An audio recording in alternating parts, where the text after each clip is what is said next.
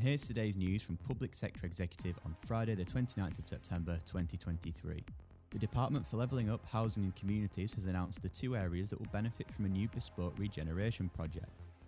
Plans for Hull and Sandwell will be supported by £20 million each following 6 months of work from the Levelling Up Department to recognise area-specific opportunities and challenges.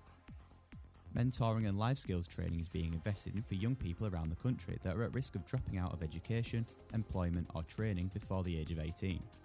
This comes as part of the government's Building Futures programme to support 14 to 16-year-olds. A new funding package from Active Travel England will aim at injecting more confidence into walking and cycling to school among parents and children.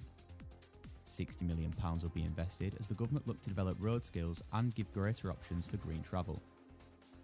And that's the latest. Don't forget to like and subscribe to make sure you receive every new bulletin, and check out our website, publicsectorexecutive.com.